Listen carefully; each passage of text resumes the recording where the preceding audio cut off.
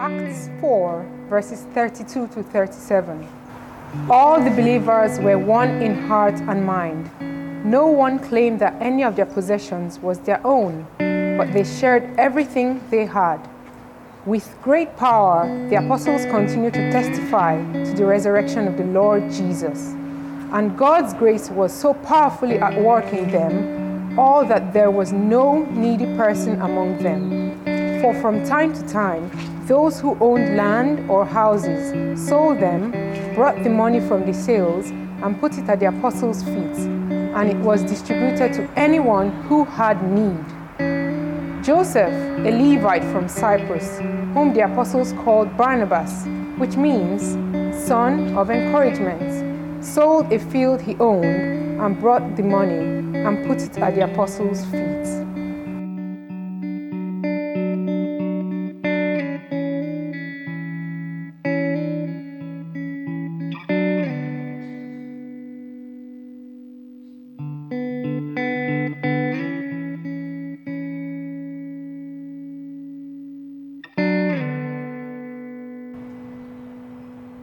Imagine that one day you receive a large inheritance from a long-lost uncle.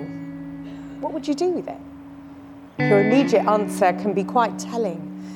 Yeah, sure, we know what we're supposed to say, that we want to give it all away. But often we immediately think of the things that we could buy. It's almost as if money and possessions have a greater hold on us than we dare to admit. In the 16th century, the German priest Martin Luther described how people go through 3 different conversion experiences in their journey of faith in Jesus: their heads, their hearts, and their wallets. What he meant was that so often the way we use our money can be the most challenging aspect of our lives, and not just because we wish we had more of it. For the first followers of Jesus, they'd experienced such radical generosity from God that it totally changed how generous they were with each other. So much so that there was no needy person among them. Now that is radical generosity. Looking at the early church, looking at the ways we would love to see what went on back in the early church happen again today in the church here in the UK and across the world in 2020. We are going to be looking this morning, as we continue looking at the early church, about this whole area of generosity and giving, and what it was that made the early church in their posture of generosity and giving stand out from maybe what had gone before, or stand out from maybe where we are at in today's culture in the Western society. Because as we look at the early church, we see time and time again throughout the book of Acts an incredible posture of radical generosity. And this was a posture of generosity. It wasn't always an act of generosity, because for some people they might have not had anything to give. There was a posture of generosity which said, our heart is open to you, God. Everything we have is for you, God. And so there are radical and countless examples of abundant generosity. Even in the passage that we have just had read to us, it says that they were all in one heart and mind. They shared all of their possessions. There was no needy person among them. From time to time, they sold land, houses, possessions, and then goes on to say Joseph, a Levite from Cyprus, who the apostle called Barnabas, which means sons of encouragement, sold a field he owned and brought the money and put it at the apostles' feet. I love that. Those radical acts of generosity, of things that people did to say, we believe so much in the gospel message being taken to as many as possible. We are going to do these radical, abundant acts to make sure that happens. And I love that our first introduction to Barnabas in the book of Acts is in this way. Many of us who have gone on to read the whole of the book of Acts will know that Barnabas is one of the great missionaries. He went with Paul, he took the message of Jesus and the gospel to so many different places and nations and people groups. Yet our first introduction to him here, where he is called Barnabas, is because of the encouragement he gave to the apostles. As a Levite, he would have come from a wealthy background, so he probably had many lands, fields, things that he could sell. So he gave them that encouragement by saying, I'm going to sell this piece of land and I'm going to give this money to you to do as you want with. What a radical gesture of generosity, and what an amazing introduction to someone who went on to go and share the gospel message in the way that he did.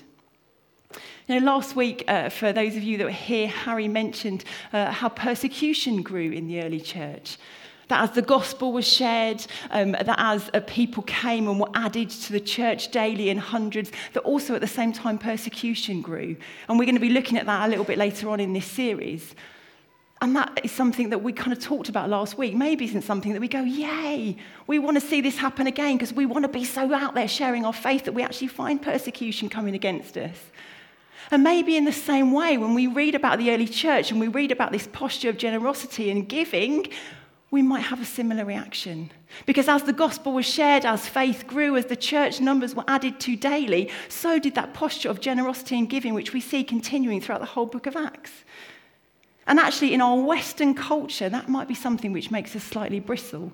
That even though persecution and money are on two completely different ends of the spectrum, they can be two things which make us react a little bit in a not particularly positive way. I know that for myself, if I'm being brutally honest, when Tim was doing the kind of teaching series and he comes to each of us and says, right, this is the morning you're going to be doing, this is a topic you're going to be doing. When I was given the topic of money, there were probably other subjects I rather would have spoken on. And I had to really check myself about that. Why is that, Sarah? Why did you bristle about talking about the subject of money? Because so often in our culture, in the Western culture, it can be a really taboo subject. It's not something we talk about. It's one of the last great taboos of our culture. And a number of years ago, University College London did a survey of 15,000 men and women from many different cultural and class backgrounds throughout the UK. And they found that people were more than 7 times likely to tell a stranger how many sexual partners they've had, whether they've had an affair, whether they've ever contracted a sexually transmitted disease, than they were to have a chat about their income and their finances. Which we might look at that and go, that's quite shocking. But actually, we probably all in some way can relate to that. Now, I promise we're not going to talk about either this morning, but, both would make us feel a little bit bristly. I found out that the hard way. So, as many of you might know, I work for Riverside Performing Arts. As part of Riverside Performing Arts, we support raise half our salary. So the way that we're paid is we go to people, we say, would you get on board and join my support team and financially give to me on a monthly basis? Now, to do that, you have to tell everyone what your salary is. Because you have to say, I'm trying to raise this amount of money, which is 100 people giving me £10 a month, whatever it is. So people know what you earn. Alice is doing it at the moment. There are many other staff members doing it. But that's something that was kind of just part of my culture. I didn't care about telling people about my salary. So I was at a family gathering a little while back, and one of my relatives, a very close relative who's not too dissimilar in age to me, happened to just in passing mention they'd just paid off their mortgage. So my first reaction was, wow, what's your salary? It must be massive. That relative didn't speak to me for 2 months because they were so offended that I'd asked that question.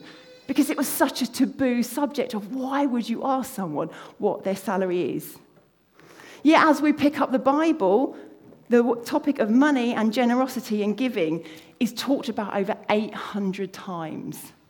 When we look at the Gospels, the first 4 books of the Bible, of the New Testament in the Bible, Jesus talked about money the second most out of all the subjects he talked about.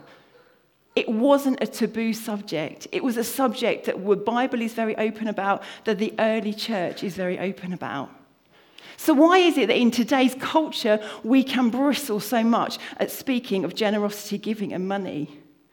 And maybe it is, as we've already heard from John, that if we have too much, we have too little, whether we have good habits with our money, whether we have really destructive habits with our money, actually, it's a commodity which so easily takes a really big hold on us and becomes something which can so easily either rule or ruin our lives. Because so easily and so subconsciously, it could become something so central to the foundation of who we are and why we exist and what we're existing for. But when we look at the example of the early church, that posture of generosity was such a different one, as that beautiful picture that John shared of the legs of the table being held up. Because there's a sense of freedom that we read about in the early church that is a bit different maybe to the culture that we find ourselves in today.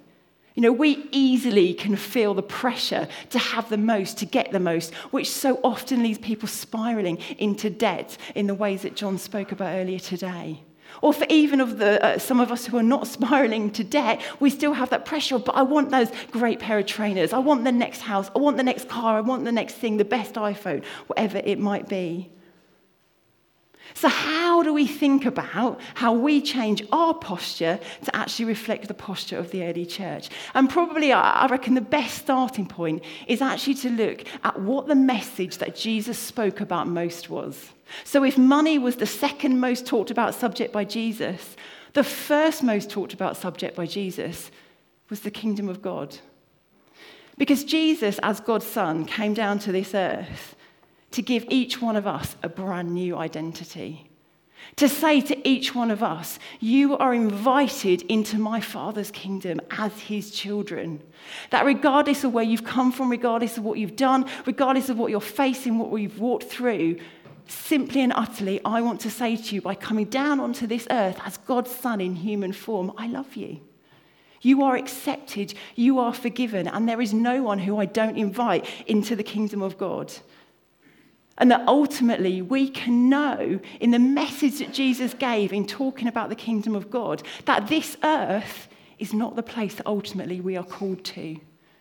This is our temporary home where God has called us to do good and great things, but ultimately we have been called to eternity, to spend the rest of our lives in heaven, rejoicing with Jesus, knowing that we are called, chosen, and accepted simply as a child of God. That as Jesus opened up his hands on the cross and died for each one of us, because he said, I don't want you, all those times you've turned your back on God, to be punished and not to be in relationship with him, so I will take that punishment for you. And then in rising again in his resurrection, he fulfilled that promise for every single one of us. And it's in the light of this truth and this brand new identity that each one of us has been given that we can explore the whole area of generosity and giving. Because we're not starting with us, we're not starting with how much do I have, how much should I give. We're starting with the fact that simply and utterly we are a son or a daughter of God who loves us so much. And tithing in the Old Testament under Mosaic law came out of a sense of duty. It was duty bound. This was a law. This is what you gave. This is what when you gave it. But with Jesus, there becomes a new freedom. That he came to fulfill the law that had already gone and happened. So he says that actually this isn't duty bound. This posture of generosity isn't a you must, you must, you must. Actually, it completely changes the question that we ask. Because we no longer have to ask the question, how much God do you want from me? How much should I give to you when we think about giving? But we can use the statement to start, thank you, God, that you think I was worth giving so much for.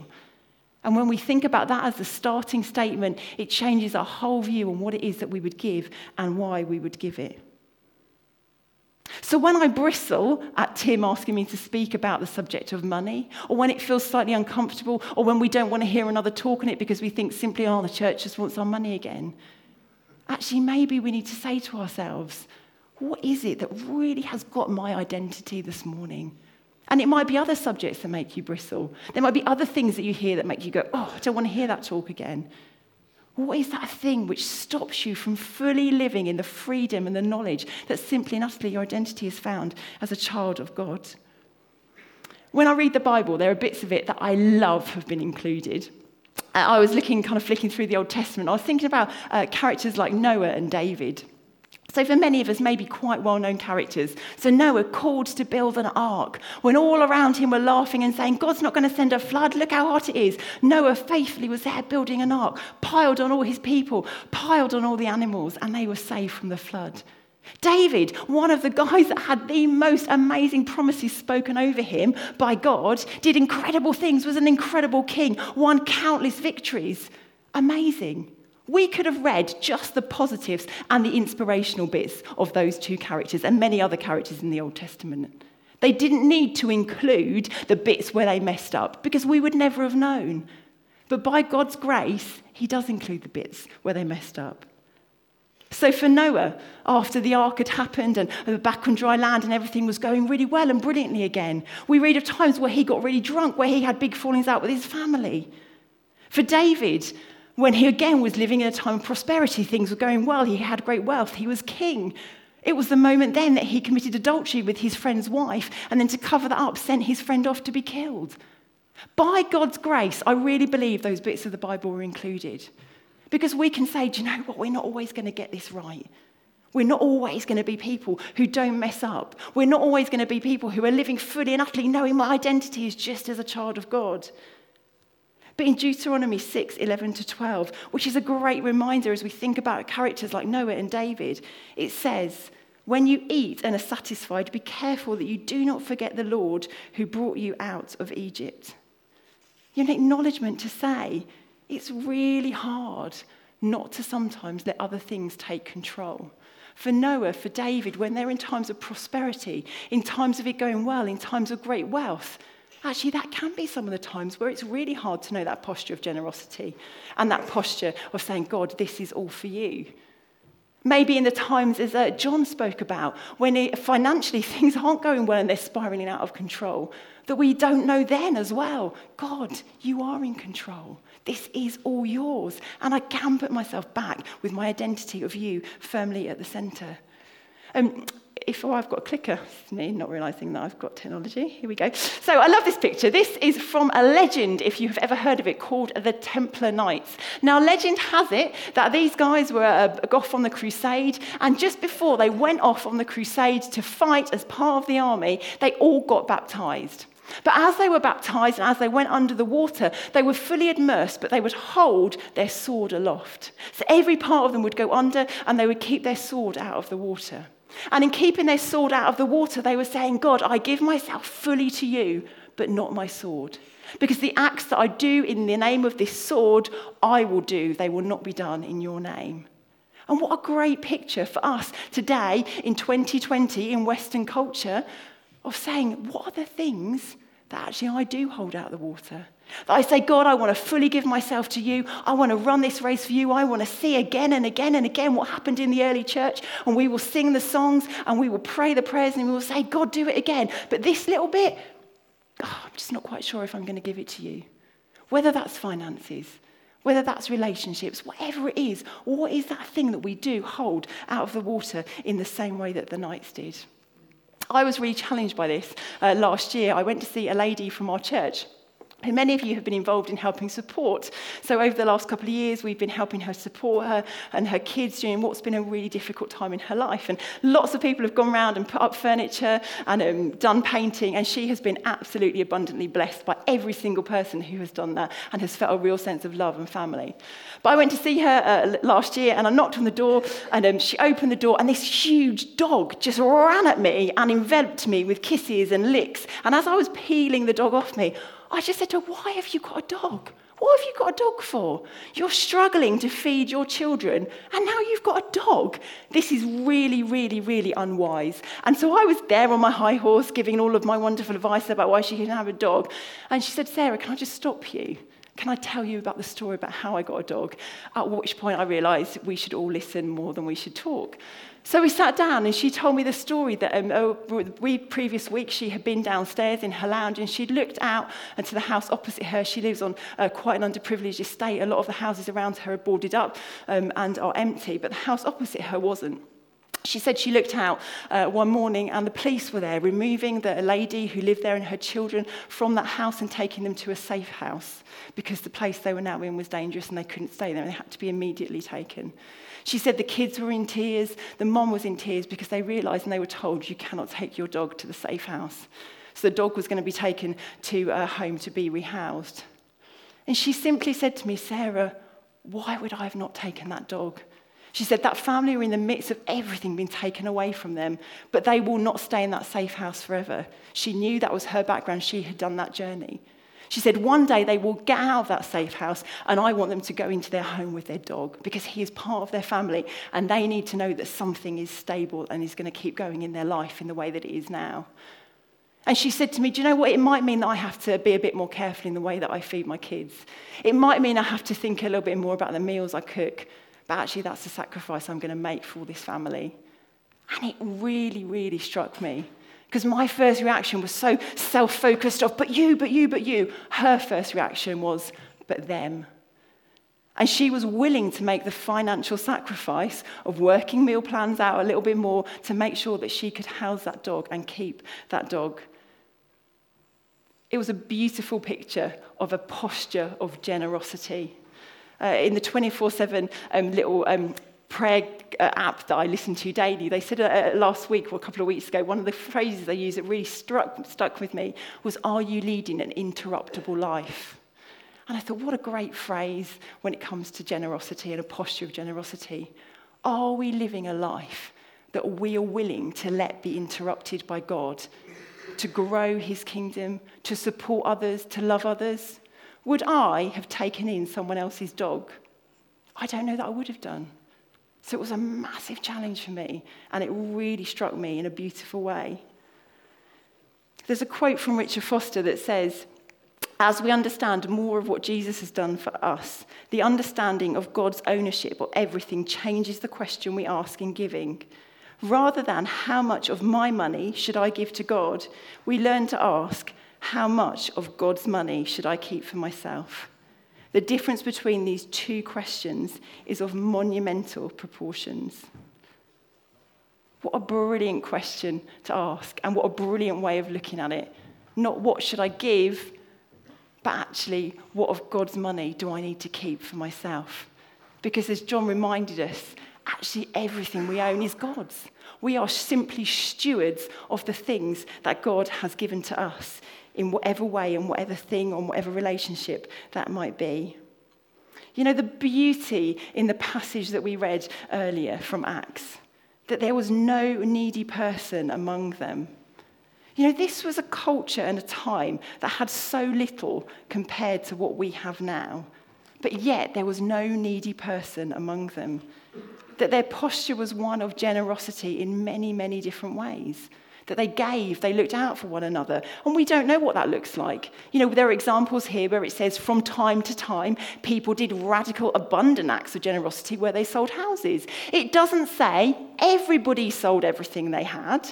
It doesn't say everybody who owned a house sold their house. It says from time to time. So there were obviously other acts of generosity going on as well. We read later in the book of Acts about the character of Lydia. Lydia, a wealthy merchant who sold purple cloth, who when she meets some of the apostles says, "Come, my house is yours. Come and start having your church in my house." And so people started meeting in her house. She probably had a big house because she would have been a wealthy merchant. And so her posture of generosity was to say, "This is my house, but now it can be yours." She didn't sell it, but she opened it. Another act of radical generosity in a posture of generosity. People probably shared food, shared time, shared relationships, shared all the things which made people feel loved and valued and accepted and included at all times. I love the example where it says in the book of Acts that they gave to the church in Jerusalem simply because they had a need. And you have to remember that this is the daughter church, the church that has been sent out by the church in Jerusalem, who now look back and say the church that sent us are now in need. So we're not going to keep this for ourselves. We're going to give this to them, and we're going to help them grow in their sharing of the gospel and in their sharing of faith. And how amazing as well on the other side that the church in Jerusalem didn't go, "Well, we can't possibly receive it because you're the daughter church and we sent you out and we planted you, so we can't possibly receive back from you." They said, "Of course we'll receive from you. Of course we will. We will take what you want to give to us because we want to see this message grow." And what a brilliant just culture of giving and receiving. It might even be for you here this morning that you are at a point where you're saying, "I just need to receive." And I hope our prayer would be that we would as a church would have a posture of generosity, would say, "We see you and we see your need and we want to support you and we want to come alongside you." There's another quote that Richard Foster says a little bit later on in his book, Money, Sex and Power, which says, "Giving frees us to care. It produces an air of expectancy as we anticipate what God will lead us to give. It makes life with God an adventure of discovery." And what adventure could you go on this morning? What's the adventure that God is calling you to? Is it giving? Is it saying, actually, I want to have that posture of generosity, and I know I've held on to things I shouldn't, and actually this morning I want to say, yes, I'm just going to give it. And I'm going to trust that God, in your grace, you are going to use it to build your kingdom. Maybe it's time. Maybe it's saying, actually, I want to serve. I want to get involved in ways that I haven't before, because I know that my posture of generosity has been a little bit off kilter in that area. You know, we've got a wonderful team at the back, Julian and Fiona, who would love to meet with people this morning, to look at your giving, whether that's just to simply say, yep, great, keep on going what I'm giving, whether it's to start giving, whether it's just to say, I'd love to start serving or to start supporting people, meeting, going visiting people. Go and just chat to the team afterwards. They would love to meet with you, and they'll take any kind of notes they need and pass it on to the relevant members of the site pastor team here this morning. I just wanted to end with a story, something that happened in our family life a couple of months ago. It's got nothing to do with giving, but it's a beautiful picture of giving and a posture of generosity. So we went to have lunch with some friends who have a child who has very complex disabilities. Their child was lying on the floor after lunch having some time out of his wheelchair, and the rest of the kids, our kids and their kids, were playing on the Switch and having all sorts of excitement. And then one of our little girls just went and simply sat down next to the child who was lying on the floor, and she just put out her hand and he held her hand. It was a simple moment. No one thought much of it. It was just a moment that happened in the time that we were at our friend's house. That evening, as I was putting my little girl to bed, she brought it up and she said, Mummy, he held my hand. And I was like, well, yeah, of course he held your hand. And we had a chat, and it came out that she's got eczema, and she has particularly bad eczema on her hands at the moment, or at the time. And she was saying that she has been getting quite badly bullied at school because of the eczema on her hands, and the boys were calling her all sorts of names, like, you know, she's an old lady. And no one wanted to hold her hand when they got into pairs. No one would, they'd always keep their hands down by her side. So for her in that moment, it was huge, because a boy had held her hand so tightly and hadn't let go. And as I was reflecting on that after I put her to bed, I thought, how beautiful. Because in that moment, our friend's little boy didn't do that purposefully. He didn't think, oh, I'm going to hold this little girl's hand because she's got bad eczema, and that's going to make her feel really good about himself. For him, cognitively, he held her hand because it was instinctive. She put her hand out. Why would he not hold it? And why would he let go? For him, that was simply that, here's someone's hand next to mine. Why would I not hold it? And I just thought, what a beautiful example when we look at the early church of just an instinctive behaviour which actually changes somebody's life. Because in the early church, why would they not pray? In the early church, why would they not give? In the early church, why would they not speak of their faith over and over again? Because for many of them, they'd seen Jesus. For many of the apostles, they had walked with him. And why would those instinctive patterns of behaviour be anything other than they were? And that would be my prayer for each one of us this morning.